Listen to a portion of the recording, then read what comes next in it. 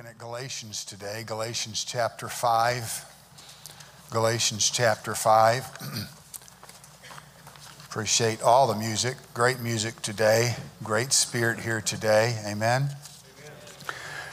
Alma was singing, someone asked me to sing on a hill far away.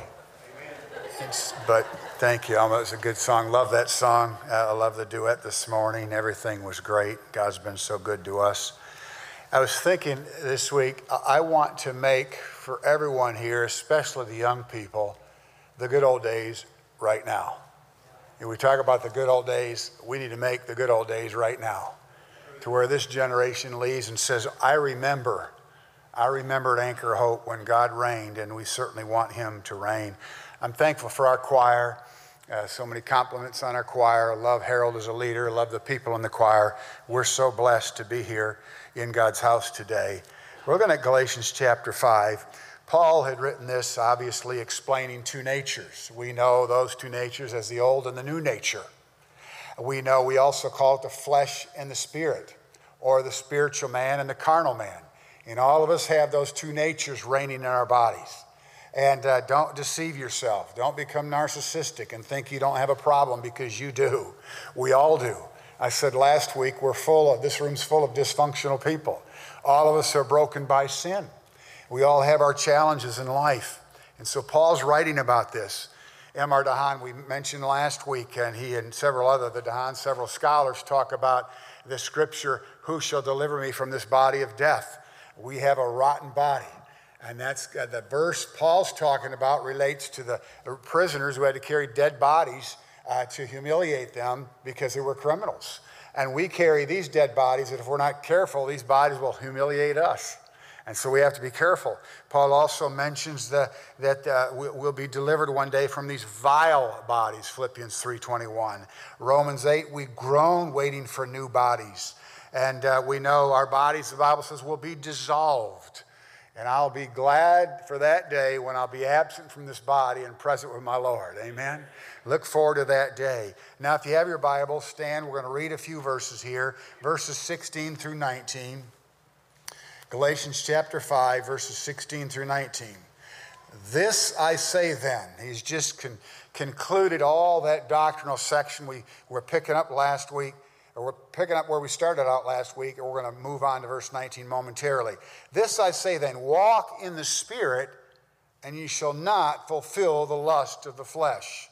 For the flesh lusteth against the Spirit, and the Spirit against the flesh. And these are contrary the one to the other, so you cannot do the things that ye would. But if you be led of the Spirit, you're not under the law. If you're led of the Spirit. Verse 19, now the works of the flesh are manifest. They're clearly seen, aren't they? Which are these? And last week we talked about adultery and fornication and uncleanliness and lasciviousness. Today we'll pick up in verse 20. But we remember, we didn't say this last week, but the Bible says flee fornication. And I wonder when Paul wrote that under the inspiration of God, if he thought about Joseph. You know why Joseph ran? I believe in all my heart that had he stayed, he realized he'd fall. We need to flee fornication. Unfortunately, today, people are running to fornication. But as believers, we're told to flee it. Let's pray. God bless me. Bless this church. Bless the preaching today. I need you so much. Everyone needs you today. And God, as we preach against sin, we can't compromise. We have to preach it no matter how people react to it. We have to preach the truth. Sometimes the truth hurts, Lord, and I pray for anyone here who's not right, that today they'll make things right. If there's anyone here who's not saved, they'll be saved today. Bless us now, and in Jesus' name we pray. Amen. Thank you. You may be seated. As we read the text about the flesh and the spirit, believe it or not, this week I thought of a funny story about my mother. My mother loved to take pictures, and she loved to get the family together and take pictures. And she didn't know how to operate these cameras. You know, the flash is kind of challenging and all the adjustments. And one time she took a picture, and a man tapped her on the shoulder and said, ma'am, you just took a picture of your eye. She had the camera backwards. She couldn't get the flash to work. And it reminded me of our passage today, because her spirit was willing, but her flash was weak. Anyway, today we pick up. Last week we talked about sexual sins, and today we talk about sacred sins. We know that there are two listed here. We mention these are sacred because worshiping God is all about being sacred. And the two sins that are listed here, two of the 17 sins in this passage, are all about the fact that some people don't worship God, they worship other things in life.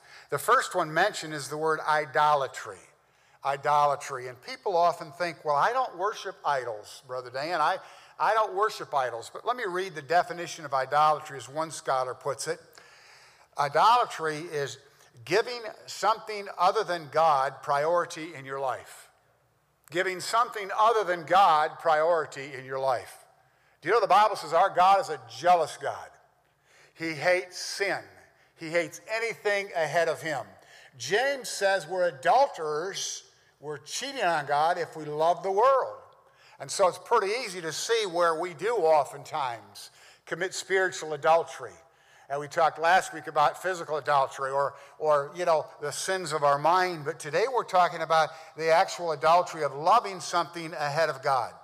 Some people love their children more than God. I love my children. I love my grandchildren. I'm crazy about them. But there's a priority. There's a priority in your life. And the thing you're supposed to love the most and give the most attention and time to is God. And then, believe it or not, your spouse, even though you want to love your children more than your husband or wife, you have to love your spouse more than your children. But how many people, their whole life is about their children? They don't spend time with God. They pour it all into their children or grandchildren. I love doing that, but I have to keep my priorities straight. God has to be loved first and foremost. I think of great Bible examples of people who loved God more than their children. Think of Hannah, who wanted a child so bad and finally gets little Samuel. And as soon as he's weaned, probably we believe around 2 or 3 years old, out of diapers, where he can pretty much get dressed and so forth himself, what does she do with that child? She brings him to the temple and says he's here to serve for his whole life, gives up that child. I love when we have baby dedications and we say, God, we're dedicating this baby to you. This is your child. We want you to have your will and way, not for us to live our lives through our children. I always wanted to be a professional athlete, and I wanted my children to be great athletes, and I had to be careful not to live my life through my kids. You know, I felt like I missed. I had some bad breaks, and things didn't work the way I wanted them to work. I'm so thankful now I'm right here today doing what I'm supposed to do. But we have to remember our kids have to have their right place, and that's underneath the mom and the dad, and certainly underneath God. And love your children, but remember, keep them in the right place. Abraham, for 3 days, like the world considered Jesus dead, and the disciples thought he was dead for 3 days. For 3 days, thought his son was going to die. Thought he was good as dead. He traveled on that journey and planned fully to put him to death on that altar, didn't he? He thought he was going to kill Isaac, and he was planning on it until God intervened and said, "Stop! Don't do that. I see your heart." And that's a type, of course, of Jesus Christ dying for us. The Bible says the love of money is a root of all evil.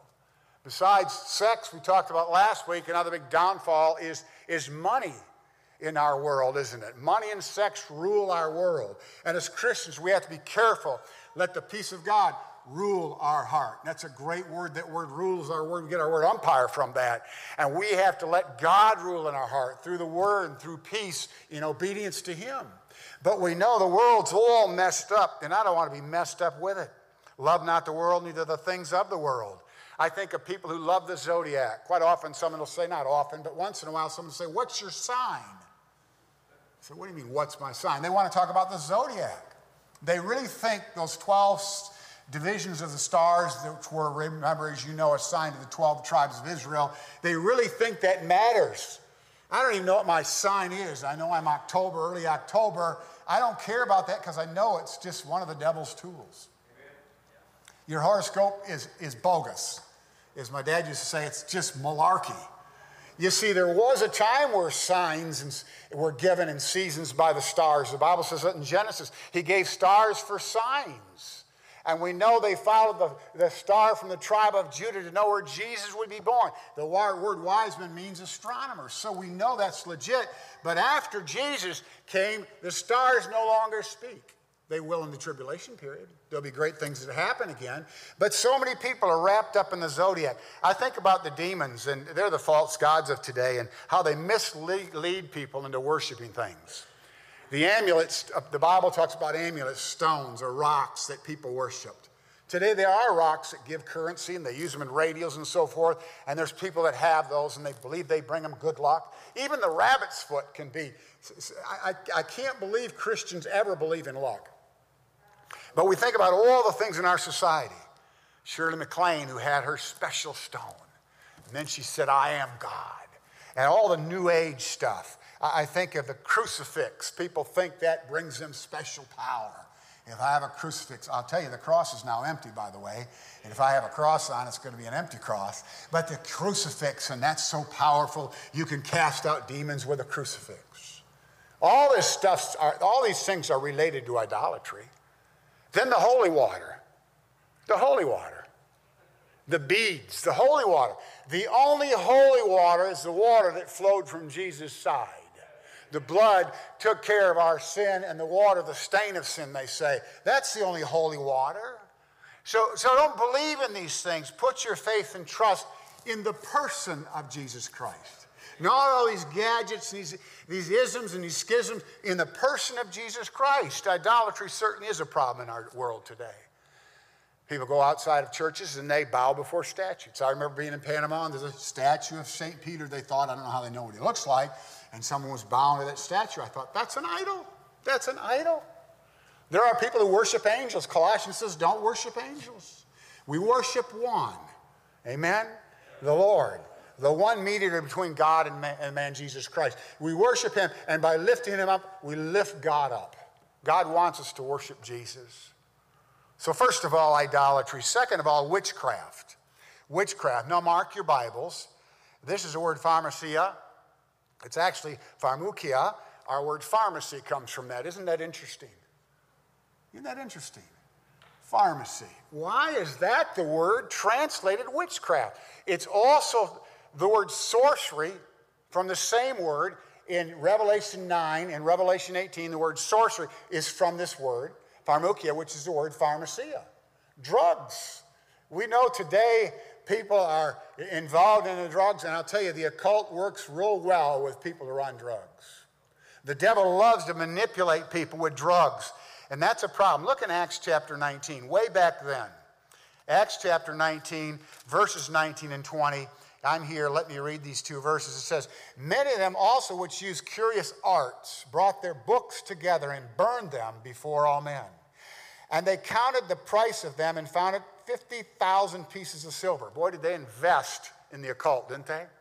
And it says, so mightily grew the word of God and prevailed. Prevailed over what? The occult, witchcraft, sorcery, all the problem in today's world as well. And so we have these sacred sins, these things that are wrong. We should worship the Lord, not idols, not witchcraft, all these other things. When I was a kid, my brother brought home a Ouija board. And my dad wouldn't have any of it. You know, my dad, I know my dad wouldn't like anything like that. And I don't remember the circumstances, but I know years later we didn't have the Ouija board. Don't know what happened. But I was the fourth oldest in the family, the middle child. And I was one of those really well-behaved middle children. And the three older ones, I could blame it on them, see. But the Ouija board, even things in your own home can be used to give glory to things besides God. Be careful. Be careful. Your truck's not more important than God. Your ball team's not more important than God. You better get your priorities right or God will chasten you. And so we have these sacred sins, idolatry, and witchcraft. Then we look at social sins in the middle of verse 20. The middle of verse 20. We have here social sins.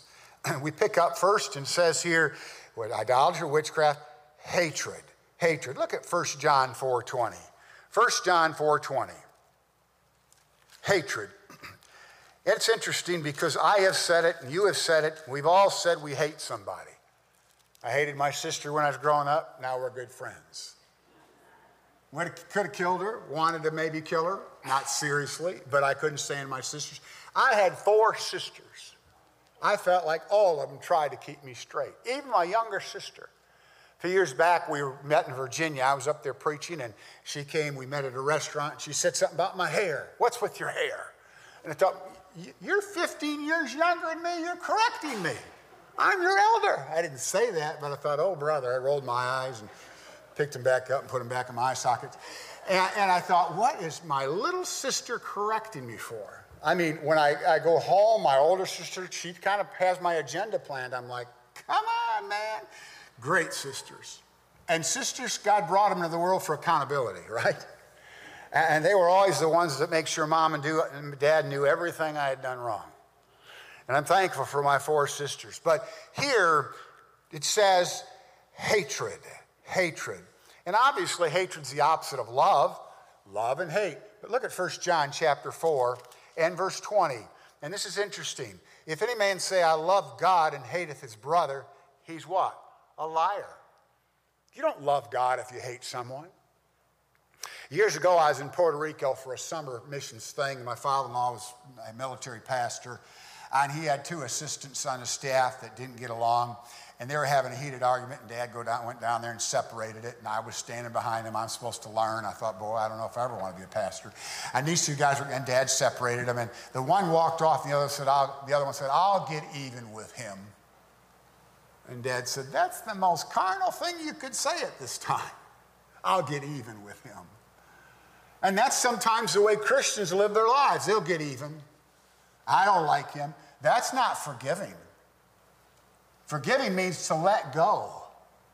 To let go. And if you can't find forgiveness in your heart, ask God to give you grace. Because you need a dose of grace to forgive people. It's hard sometimes to forgive. I see things sometimes and I hear things and I'm like shocked because someone on TV says they're a Christian and their child was murdered and they can actually go to the jail and meet the prisoner, tell the prisoner, I've forgiven you and I want you to know about the Lord. And I'm like, wow, isn't that awesome that God can do that? God is able, amen, to do exceedingly above all that we ask or even imagine. The word think, imagine. You can forgive. And if you hate someone, you're not a follower of God. You're a liar, the Bible says. And so we go back to our text and we pick up on the next one. We find here hatred. And this next one we find is the word variance. And we look at 2 Corinthians chapter 12 and verse 24. 2 Corinthians 12, 24. Important for you to see this. 2 Corinthians 12, 24. And I'm in the wrong, I can't read my own writing here. I think it's 12:21. Let me see. Anyway, it is translated, the word is translated, here, it's 12:20, not 21. Thank you. 2 Corinthians 12:20. It says here, for I fear, that's phobia, by the way, lest when I come I shall not find you as such as I would, and that I shall be found unto you such as you would not. Lest there be debates. That word debates comes from the same Greek word. Translated here, debates. In our text, it's translated variance. People that just argue all the time. Did you know that's a work of the flesh? And we could add to the list here. Paul didn't name every sinful work. But here's one. Being argumentative. The word debating, variance. Just constantly arguing. I think some people, just their mission in life is to pick an argument. You ever work with someone that everything you say, they want to argue with it? They don't want to submit to authority. They want to argue. They want to state their case. And that's a sin of the flesh. That's what Paul says here. Variance, arguing, debating is a sin of the flesh. Now, I'm not talking about being on the school debate team. I'm not talking about debating someone over evolution versus creationism. That's not what I'm talking about. I'm talking about you live your life to be in arguing with people, to be in arguments all the time. And that's the sin of the flesh. Simple things, but he points these out. Then back to our text, the third one of the social sins, emulations. Another big word. It's our word zealous. Z-E-L-O-S is the English lettering. We get our word zealous and jealous from it. Do you know zealousy and jealousy are related words? Now, we understand jealousy. Jealousy really means to guard or control what is yours. To guard or control what is yours. Jealousy is not always a bad thing. We belong to God, he's jealous. Why, if you were to go home and find your wife in bed with another man, I hope you'd be jealous. I'm not saying to kill the other guy, but you'd certainly be bothered. Jealousy is not always sinful. But in this case, he points out that this is a work of the flesh. So this is obviously sinful jealousy. And I have had ladies come to me in counseling with their husbands sitting there years and years. I've had people say this to me. My husband's a jealous man. Every time I talk to another man, he's upset. And I said, well, he's got a problem. Because if you're living a pure life and your husband doesn't allow you to speak to anyone, to go anywhere, to do anything, he's got a problem, right? A controlling husband is a jealous husband, and he is the problem in a marriage. You have to be careful not to try to manipulate and control every move your wife makes, and vice versa, right, men? A man goes out to the grocery store, he gets home, where have you been? What have you been doing? Why are you late? Well, I've only been 10 minutes. You said you'd be 9 minutes and you're 10. So it is a problem in our world. It's a work of the flesh. And maybe there's times to be jealous like God without sin, but sometimes we're just too jealous. And it's a sin. It's a sin. Then he says here, the fourth one in Galatians 5, wrath. Wrath is best described as anger in action. Anger in action. Outburst of violence. My brother, we were picking blueberries. I did that for a job. I ate so much I didn't make enough. I only turned in a court. They all turned in these cases, and I just was a kid.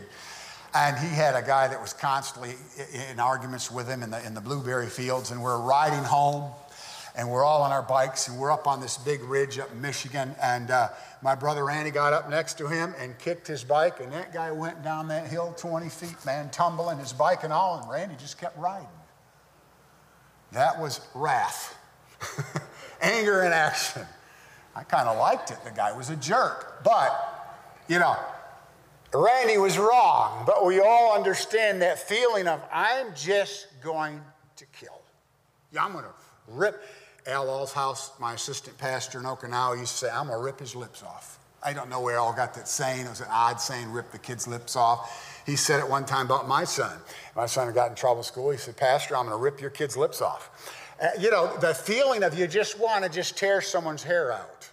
You just want to punch them right in the nose. And all of us have been there. And wrath is another work of the flesh. Anger and action. And all these things fall under the big umbrella.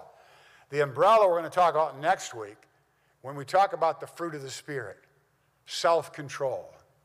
All these things violate self-control. We'll talk about the positive side of all these things next week, or not all of them, but some of them. And then we have strife. The word strife means to rival. It originally came from a hard day's work. And the idea is here that people who have to always have strife, they work at strife. You ever know somebody that just loves to not get along? This is a funny story. I was preaching at a church in this area. You would all know the church years ago. Brother Ron had asked me to come preach, and I preached. And a lady came up to me and said, I have a bone to pick with you, Dan, Brother Dan. And Charles and Joanne Tabor, my dear friends, were with me. She said, you preached at Memorial directly at me. I said, I did. You preached, and I know you were targeting me. I said, what was I preaching? She said, you were preaching about the contentious woman. And thought, you're being contentious right now. But I don't remember targeting her. But I preached a 3-point sermon on the odious, contentious, and brawling woman. But there are people who love strife. They're the first ones, if there's a problem at church, well, I'll tell you what I think about that.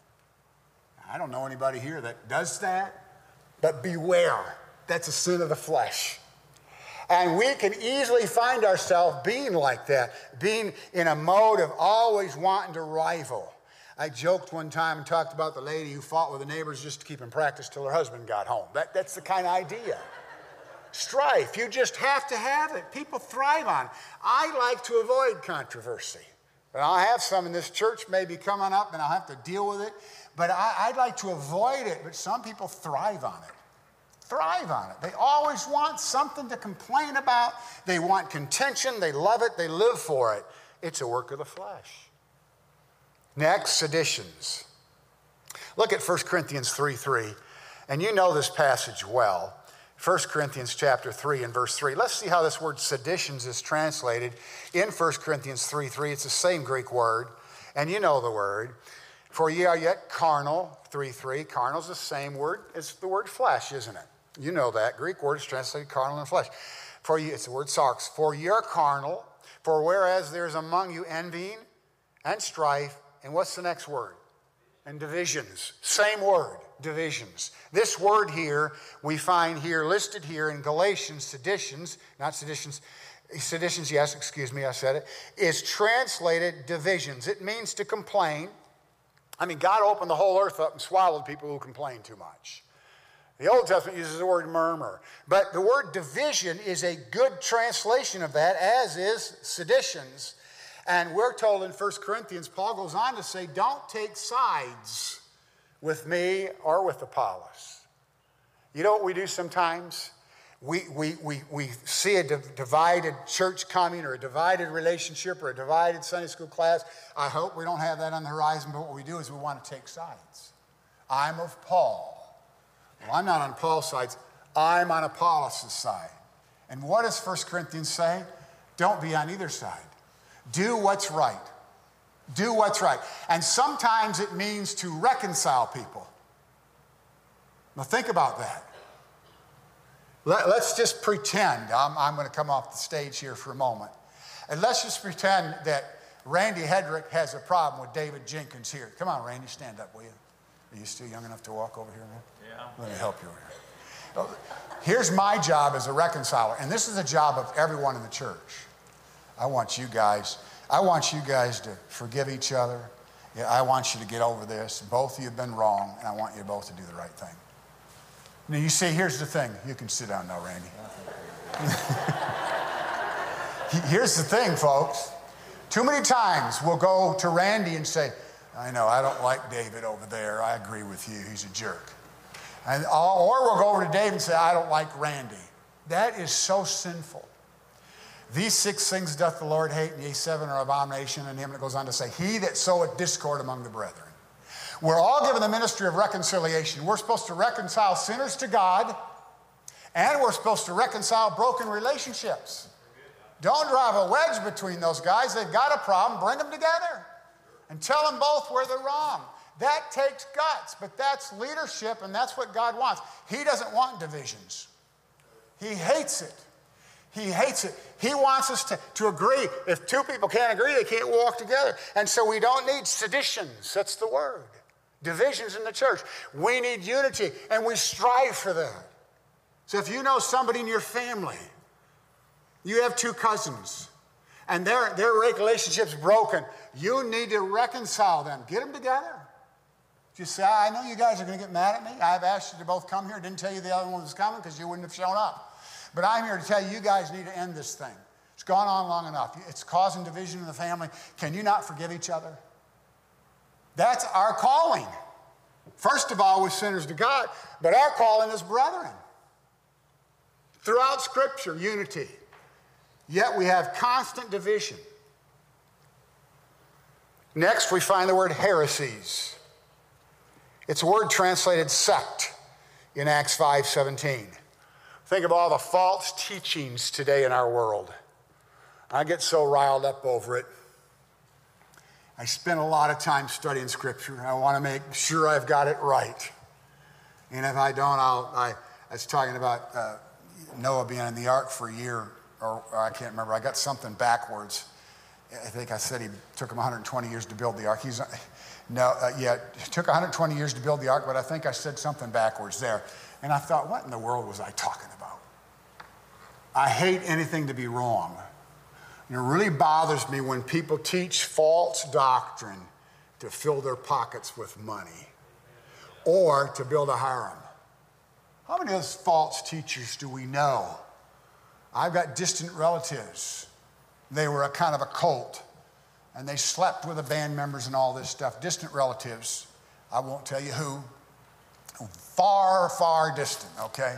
Long ways away. But anyway, and I see that all the time. Recently, they had a thing on the news and about this cult, and this guy starts this church. The church ends up being a cult, and he's got all these teenage girls that he's sleeping with. Some of them are pregnant. Think of Jim Jones. What did he do? False doctrine leads to false deeds. Study Nicolaus in Revelation. He had false doctrine. He also had bad doctrine and bad deeds. And so we know it's a problem. We know it's a problem. And the morals, bad morals always go on with bad doctrine, go along with bad doctrine. Then envying. We want what others have.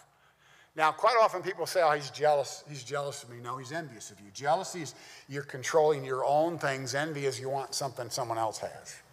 And envy is another sin we could talk about. That would preach for an hour. Then back to 1 John 3:15, we talk about murder. 1 John chapter 3 and verse 15. For sake of time, I'm going to read this verse when I get there. 1 John 3:15, listen to what it says. For whosoever hateth his brother is a murderer. We already talked about hatred before, and now we find out if we hate someone, we're as good as committing murder. Then we talk next for a moment about the next one is the word drunkenness. A strong, strong word. Someone who gets wasted. And it's a serious word. Be not drunk with wine, but be what? Filled with the Spirit. The word filled means to be controlled. Love what Moody said. Moody had an audience listening, and he said, he's explaining the truth about our lives. He demonstrated the principle of being full of the Spirit. He said, tell me, he said to his audience, how can I get the air out of this container? And someone said, you can put a vacuum on it and suck the air out. Moody said, well, that would shatter the container. So he's allowing them to guess. And finally, Moody just took a pitcher of water and filled the container up, and all the air was gone. And he said, that's the Holy Spirit in our lives. If he's full, if he's controlling us and we're full of him, we won't be doing the works of the flesh. What did Paul say here in verse 16 of Galatians? He said here, walk in the Spirit and ye shall not fulfill the lust of the flesh. When you have the Holy Spirit guiding you day in and day out, you're not going to work the works of the flesh. And then the last one he says is revelings. Same as translated, it's translated rioting in Romans 13:13. It's actually an interesting word. It's a Greek word. I tell you Greek words when you know them, but this one you don't know. It's the word komos. And that's the name of a god of the Romans, a god of gluttony and drunkenness. You know, years ago I knew a preacher that always preached against smoking, and I remember one time he's preaching against smoking. The next week he bragged on how much fried chicken he'd eaten that day or the day before. Or you know, we preached against smoking and or whatever, and you know, we find ourselves. Another preacher I knew said, "Oh, I eat Oreos by the bag." And yet we preach against it, and then we're hypocritical because gluttony is a sin. Drunkenness is a sin. Reveling is a sin. And we seem to just think it's okay. We think it's a minor sin. But let me tell you something. The quality of your life is impaired. You know, we're not going to change the date of our departure. God has that on his calendar. But I don't want to live a miserable life because I ate myself into a heart attack and a stroke or whatever. And so quality of life does matter. God wants us to live a good quality of life, and it means to take care of our bodies. And he says here in verse 20, we'll finish the verse. He says here, emulations, wrath, strife, seditions, heresies, envies, murders, drunkenness, revelings, and such like, of which I tell you before. Anything that's similar, he says, that's included. As I told you before, and look what he says here, as I have also told you in the past, that they which do, that word do, mark it, because that means to continue to practice it. Do we all overeat sometimes? Oh, you know we do. Do we all get upset sometimes? You know we do. You know, it's interesting. We're never called a sinner in Scripture after we're saved.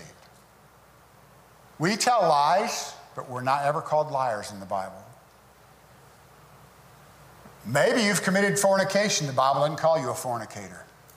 you're a saint. God sees the blood applied to your life, and you're a saint. Now, he'll whip you when you step out of line, and he won't allow you to continue in sin. You need to confess those sins and do your best to avoid any of those sins. I mean, you know, I told you my battle. I love eating. I think it should be a sport. I'd be maybe close to being an All-American. But I know it's wrong. You know, I always talk about myself. But maybe you can find one of these works of the flesh in your life that are wrong and realize you're wrong for doing it. But it says here, those that practice, those that do, and that's the word continuous in the original language, do not inherit the kingdom of God. Sinners go to hell. If you practice these things, you need to check your salvation. Because it said you won't inherit the kingdom. I'm already an heir. And God's not going to allow me to practice any of these things. He's going to turn me over his knee. I'm an heir. I'm a child of God. Amen. I'm not going to hell. But I could be like a sinner and try to practice these things, and God will whip me. But it says they do not inherit the kingdom of heaven. The kingdom is a literal 1,000-year reign to come. Right now, it's a spiritual kingdom. Did you know you're part of the kingdom of God if you're saved? You are. It's a spiritual kingdom. One day it'll be a physical kingdom for 1,000 years. Do you participate in these works of the flesh? Confess it and turn from it. Do you practice these things? Then you need to get saved. You need to get saved. Or God, if you are saved, he's not going to let you go very much longer without whipping you. I hate the chastening of the Lord, but I know whom the Lord loveth. We learned that a few weeks ago.